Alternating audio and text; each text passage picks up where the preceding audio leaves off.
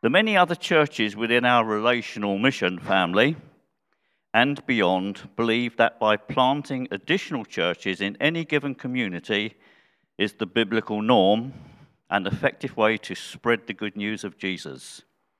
This also helps to build relationships with people being added into authentic church for ongoing discipleship. I suppose by the end of this morning, I would like to encourage you to engage with a missionary. I'm sure some might not be engaged with a missionary or a project or some mission aspect connected with the church or even beyond the church. Maybe you haven't had that interest before, and here are 3 ways that you can do it. You can link up with a person or a project personally and register your interest. Sort of put your hand up to it or talk to someone about it. Say, I'm interested in what you're doing. I want to pray for you. Secondly, maybe sign up for a magazine that has a missionary interest. And there are 2 missionary magazines particularly that are available within our community. One is a Barnabas Trust magazine, which gives us provocative and interesting stories throughout the world, especially amongst the persecuted churches. Also, there is a Christian Literature Crusade magazine, which RS has and prays from regularly. And here's what's going on around the world. So you could sign up to a magazine, or you could sign up to Compassion, which actually registers and supports children in other countries. So I suppose at the end of this morning, the object is to be practical, to get us in a place where we're actually having an interest in something and praying for it. Of course, the other thing we can always do with these organisations is give some money. So maybe we might be challenged to give into a specific cause or reason. The Bible. Why should I mention the Bible this morning? The New Testament recognises that the universal church and the local church are the same but different. A believer or a Christian can be part of a universal church but not necessarily part of a local church. When we're added into the universal church, when we accept Jesus Christ as Saviour, we become part of the universal church. But there's also the dynamic is that we get connected into local churches. Then local churches have missionary interests throughout the world. A local church may accept and endorse gifts and ministries. The universal church doesn't have a universal eldership or bishopric which does that. Endorsing gifts and ministries is done within the local church, not the universal church. So there are the same things but difference. And the other thing is Jesus is sole head and leader of the universal church, and there is no other representative delegated for that role, not even Peter the apostle. Leaders and elderships are delegated within local churches, not the universal church. That is the biblical pattern. So this morning, we're thinking globally. But in Acts 1:6 reads, So when they had come together, the disciples asked him, Lord, will you at this time restore the kingdom to Israel? And he said to them, It is not for you to know times or season that the Father has fixed by his own authority, but you will receive power when the Holy Spirit has come upon you, and you will be my witnesses in Jerusalem, Judea, Samaria, and to the ends of the earth. That's our global focus this morning. So the local church, Beacon Community, should always have an outward-looking DNA beyond its own borders and interests. And we're going to look at some of those this morning. Beacon has those through our relational missional family and within our in-house family. Beacon regularly gives financial support for mission beyond our borders and interests. If you want to know more about that financial giving, Paul will give you the details, won't you, Paul? Excellent. So what's our global focus going to be? Mainly in-house, because I thought that would be more interesting to us, what we find in-house. So we're going to go to Uganda. We're going to look at Christian Literature Crusade. We're going to Ukraine. We're going to Brazil, Nigeria, and maybe Peru. But they're going to be quick ones, all right? They're not going to be long things drawn out, I hope. So first of all, we could have slide number 1, Paul, which shows us some encouraging global statistics taken 3 years ago. They're on the board here. Pentecostals and evangelicals are growing the fastest. Atheism has peaked, 27 million less than in 1970. Percentage of the unevangelized is shrinking. I think that's good news, isn't it? That's an amen. 3 years ago, so it must have changed by then. It must have increased, I'm sure. First of all then, we're going to go to Uganda, and if we can have the video number 1, Paul, and we're just going to look and remember Gith and Catherine Asuku, who serve in translation work in Uganda. We give them regular financial support. Let's look at this clip.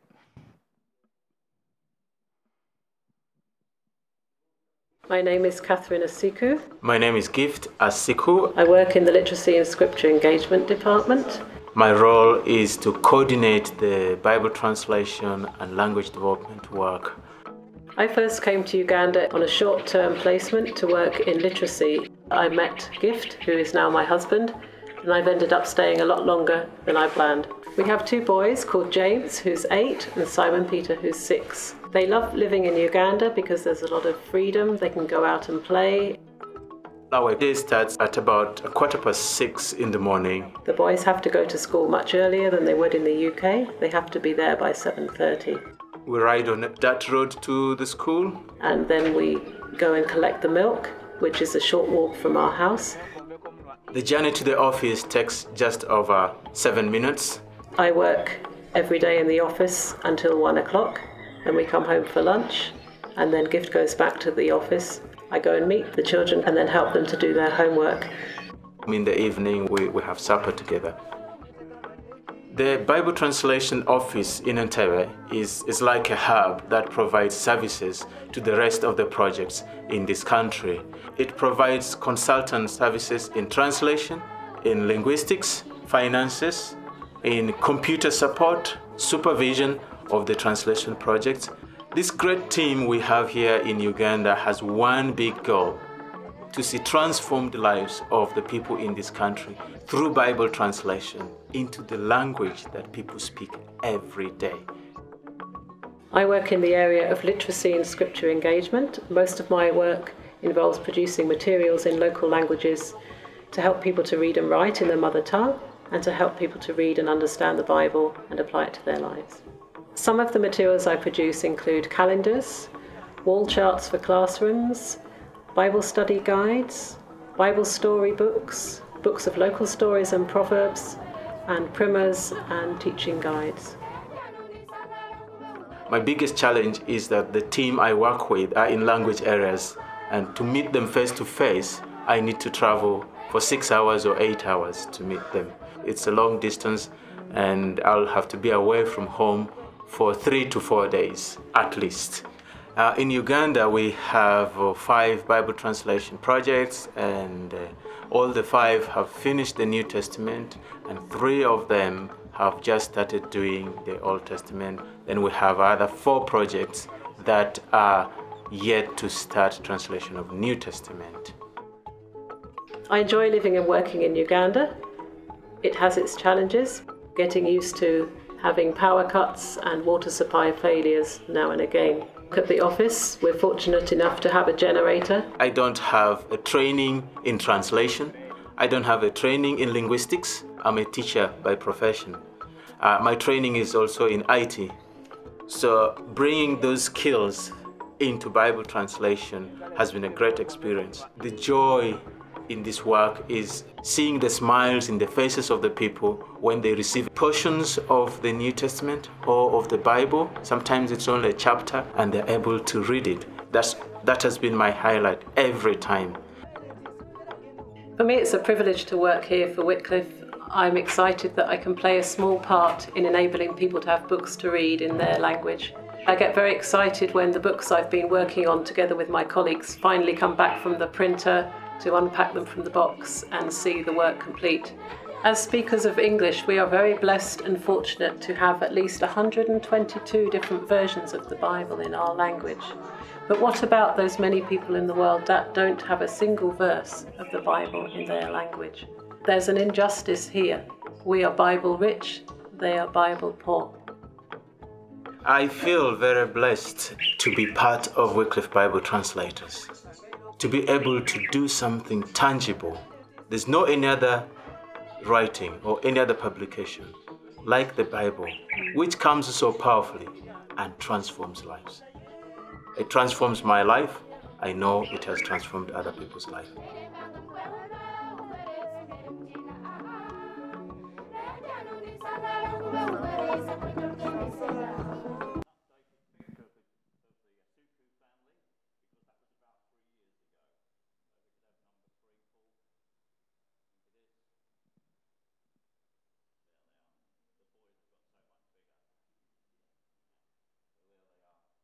Brought this morning because there's several people.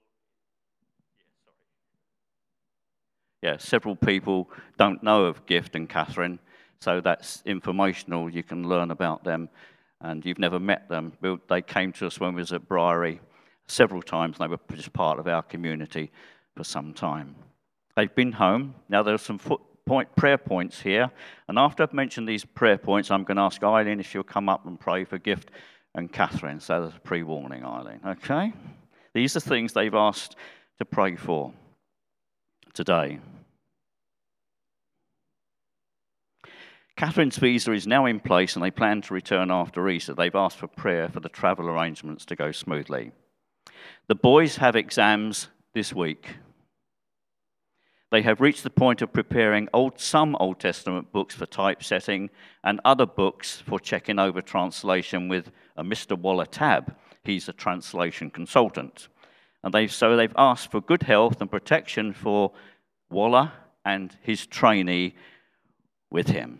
So Eileen, if you just come up to a microphone and pray for Gift and Catherine, because David and I have a little bit of a connection with them.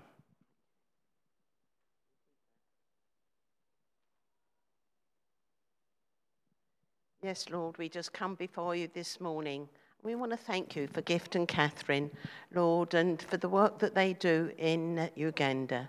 Lord, we do just thank you that Gift has now got his visa and that they can all go back to Uganda. Lord, we know that they've been over here now longer than they anticipated, but we thank you for what you have done while they've been here. And we do just ask that you would be with them with all the travel arrangements as they seek to go after Easter back to Uganda, and that their house and all the various other problems that they've been facing out there will have all been smoothed out. Lord, and we do pray too for the boys. They've got exams. Lord, we just thank you for them. They've been having to get up at 5 o'clock every morning here in England to be able to do their schoolwork. And Lord, we know they've been very tired. And Lord, we just pray that you would help them with their exams. Just clear their minds of anything else, Lord, and that they would really focus on what is in front of them. And Lord, that they would have good results. Lord, we just thank you for this. And we do just pray for the translator, Lord. Give them good health, Lord, and just thank you for the work that's being done there. Lord, and we do just thank you again for Gift and Catherine and for the work that they're doing. Lord, just bless this family mightily in your name. Amen. And everybody said, Amen. Thank you, Eileen. We're now going to move to Christian Literature Crusade, but just a few comments before Iris comes and updates us with some news she wants us to pray about. Iris and Fred served in CLC bookshops in London and Canterbury, and with other short-term visits to other shops, in this country and overseas as well. So they're well entrenched in this ministry, and it's still good to support them in what they're doing. Paul and Kay too managed the Canterbury Bookshop for some years and had great time and experience there, a very necessary role to fill until the shop closed. Iris prays regularly from the CLC magazine to support the work. Now, Iris, if you'd just like to come and tell us what you want us to hear for today, and if you can finish by praying for it.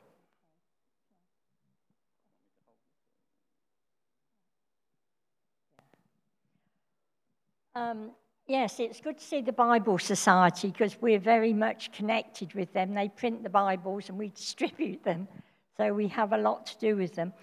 And we've got bookshops all over the world, so it's very global.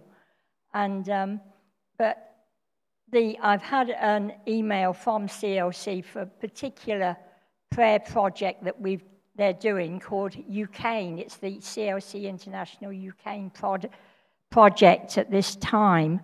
And also we've got a bookshop in Moscow and one in Belarus, so we really need to pray for them. They're in difficult situations at this time, and we hear from them regularly how upset they are by the situation.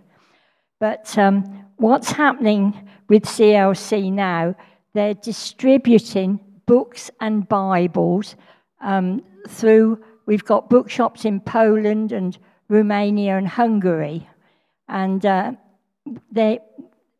CLC are printing 60,000 copies of More Than a Carpenter in Ukraine language to be distributed through Hungary, Poland, and Romania. 100,000 Ukraine Gospels of John, and that they've got those from the Ukraine Bible Society, so that's good. And they're being able to distribute those. 2,000 children's Bibles from a publisher in Ukraine, just across the border from Poland. They've bought those. And CLC is purchasing a mixture of 2,800 children's Bibles in Ukraine, plus 500 copies in Russian. So these are all being distributed free to the refugees and anybody else that really wants one. And we've also purchased 1,000 Ukrainian New Testaments from the Ukrainian Bible Society. So the Bible Society is there as well. And if the borders remain open and we have the funds, we hope to buy thousands more to be distributed in April. And CLC is currently printing 10,000 bilingual Ukrainian-Polish Bibles for children as well, to be distributed in Poland. And also 15,000 copies of a marvelous children's book called Blotch, and it's a tale of forgiveness and grace. And at this time, when so many children are traumatized and people have been so hurt, I think they're hoping this little book will be helpful in forgiveness, which is a hard thing to do from what people have been going through. So this is what's happening at the moment. And it's a very difficult situation, as you know there. But I just think of the mums having a children's Bible, sitting with their children at night, maybe in a tunnel somewhere, reading the Bible to them and hoping and praying that this will bring peace and hope to the families and the children. There's 1 million children that are refugees now, and you can imagine what they're going through. So we're really hoping to keep. This is all being done by donations, mostly through people all connected with CLC like us, that because it costs a lot. CLC is a charity, and they're a non-profit organisation, and the money that they comes through CLC is always ploughed back into Bibles and books, Christian books. And I know many of you have been into CLC bookshops. Unfortunately, there aren't any in England now. It's all closed and we're just online. But as I say, they've got about 50 bookshops around the world in different countries. But at the moment, I thought it would be good to share this because it's so relevant for our time. Yes, okay. Yes, Father, we just thank you for your word that means so much to us. And we pray for these dear refugees. Many of them will have lost their Bibles. There's many Christians in Ukraine.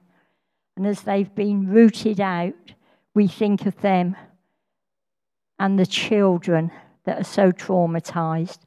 Lord, we pray for the non-Christians too, as these New Testaments and Gospels of John are distributed among the people as they come out into the different countries around. And Lord, we just ask that we know that your word is powerful. Powerful, Lord, as people read it to come to know you, and powerful too in the peace and the hope that it gives to us and to them. And I just pray, Lord, that all these books and Bibles will bring much fruit into the kingdom, and these people will be blessed and helped in Jesus' name. Amen. Thank you so much, Iris, from CLC in Ukraine. Now, Peter Stanley is also going to bring us a more specific story from Ukraine, and after that, he's going to lead us in prayer for that. Thanks, Pete.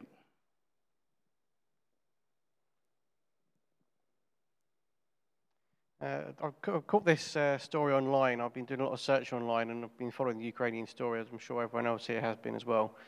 And the story of a lady called Alina Brinza really caught my attention. I'm going to read a short, brief story about her and what she's been through.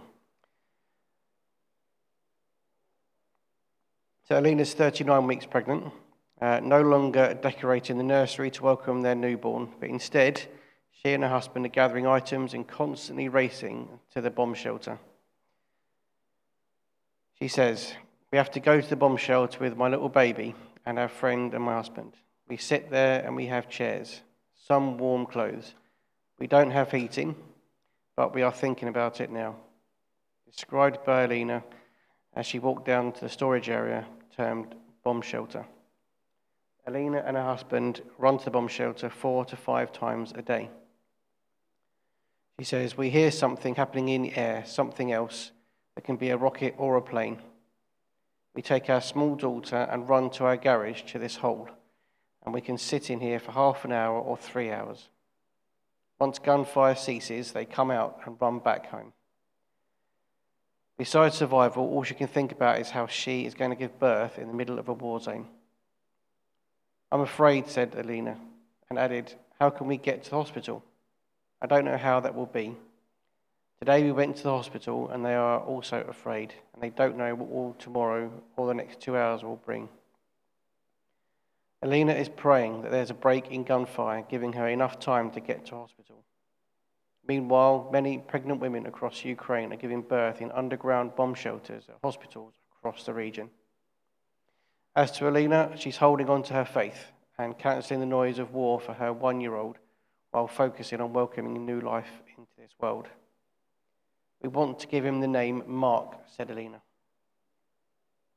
That's Alina's story, and through prayer and through much searching, I found, this was 3 weeks ago, I found a conclusion to the story. I'm pleased to say it's a very happy one. So I'm pleased to be able to say that Alina has since given birth to Mark, and she managed to make it to hospital, saying, "What mercy that day I could give birth to Mark in hospital in the light." So a truly harrowing story about a lady that was worried but had faith in Christ. And this verse from Deuteronomy 31:6. "Be strong and courageous. Do not be afraid or terrified because of them. The Lord, your God, goes with you. He will never leave you or forsake you. And just a prayer. Christ Jesus, when all is darkness and we feel our weakness and helplessness, give us the sense of your presence, your love, your strength. Help us to have perfect trust in your protecting love and strengthening power so that nothing may frighten or worry us. Living close to you, we shall see your hand, your purpose, and your will through all things. Amen. Thank you so much, Peter. Really hard, isn't it? Now, from Ukraine, we're going to Brazil. So Ivan's just going to come and tell us just a little bit about his church, his home church in Brazil, and what we can pray for. And he's going to end up by praying. Maybe you can do that in Portuguese, Ivan, at the end, all right? Yeah. Well, obviously, it's like everyone else shared here before. We're quite blessed in Brazil with churches at the moment because the majority of the population of the country are Christian. And then for actually my current church now, all the leaders, because I have been away from the country for 13 years already, so for the majority of the leaders in my church now, they all went out, started their own ministry and own churches and everything. But I was thinking one of the challenges that the church faces now is the main thing is with division in the church. So sometimes the church face the situation when there's divisions and they sometimes go off and kind of disturbs a little bit the development of the church and what the main focus of the church is. And obviously, one is division, one of the challenges that the church faces now, and the other is like when the diversity of the church, we don't want to lose that. So the division, for God to stop the division, and also but keep the diversity, because how big the country is, we need that in Brazil. We need the church to be united. So, and also for the church not to lose the focus on the poor, because sometimes things can get too big, and they lose the focus on the poor, and they tend to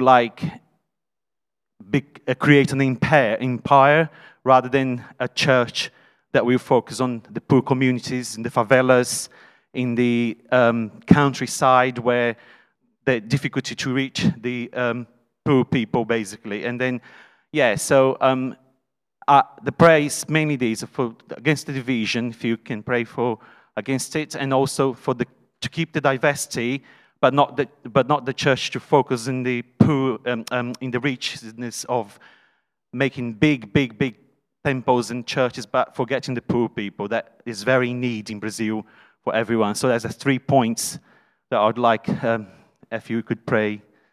And if I can pray, do you want me to pray? Yes.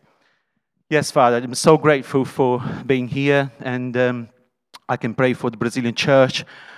There will be many things I could pray here that is the size of the country, because it's massive. And then we're quite blessed with the churches in there, for the Christianity in there, Lord Jesus, that nowadays we can export lots of missionaries, and there's Brazilian churches planted in many places around the world.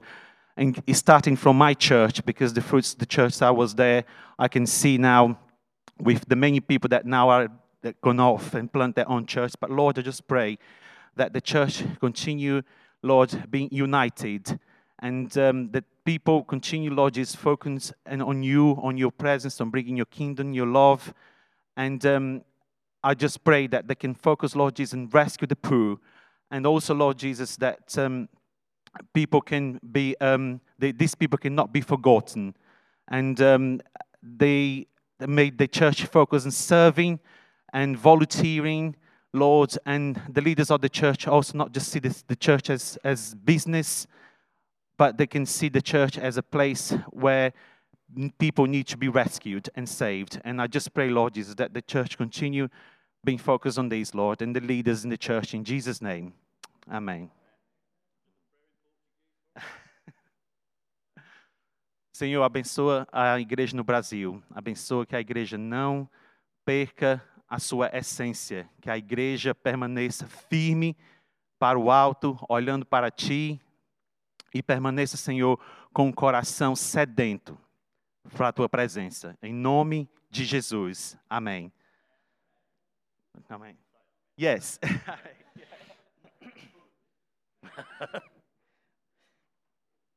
Okay, well, time's running away with us, but a couple of things just quickly before we go into worshipping, and we can just take in the global focus as we worship together, because Jesus is the King of the whole earth. He is the Lord of the church. But just to mention a couple of other things just quickly. First of all, Nigeria. Now, Elaine's not here this morning, but a few of us have been supporting Peter, particularly in Nigeria, for the work he does. And the last time he was home, he gave me a little leaflet that he hands out to Muslims quite often. And that can't be an easy thing sometimes. You're giving them Bible verses. Sometimes it can be an offense to people. But he does this regularly just to bring people to come to know Jesus. I have got it on. So I was going to pray for Peter and Elaine. Elaine is also connected to and has interest with a ministry called the Grip of Salvation Ministry. Typically Nigerian is the name, but that brings up young people domestically, brings them up in a Christian environment, and it brings them up to educate them and to lead them on into careers that are really important in Nigeria. So I was going to pray for them. So I'm just going to ask John if you'll come and pray for Peter and his bodies just pray for him in Nigeria. Thanks, John.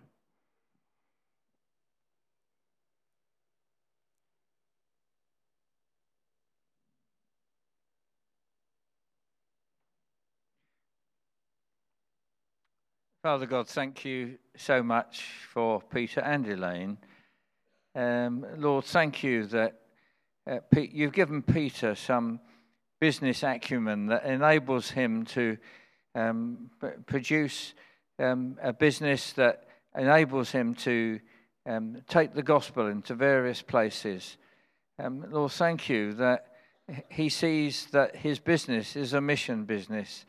And Lord, thank you so much for all the contacts that he's had and his spirit that enables him, Lord, to reach so many people in that country. Lord, he's not a young man, but Lord, your spirit and vigor is still within him. Lord, he still has a passion to reach his countrymen. And Lord, whilst in the south, Lord, the pressures from Islam are nothing like as bad as they are in the north. Nevertheless, Lord, thank you for his courage in taking the gospel to Muslim contacts. Lord, thank you for the relationships that he's built with people there.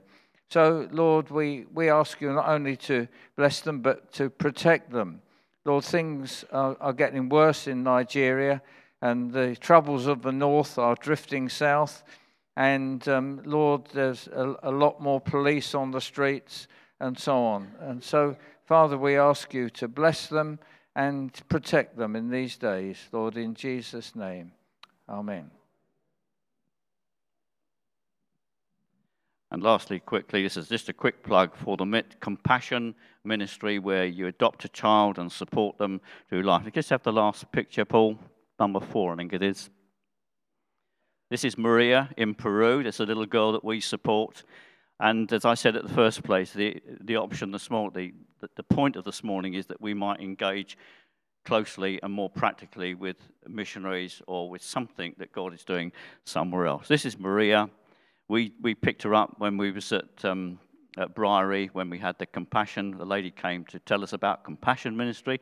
So I would just encourage maybe some of you just to connect with Compassion Ministry and adopt a child and support them financially and prayerfully. That is Maria. And with that, we just finished our global focus for this morning. So just pray, and then Pete will come up and just lead us on. We've got communion. We've got a lot to fit in, but we'll do it in Jesus' name. Thank you, Father.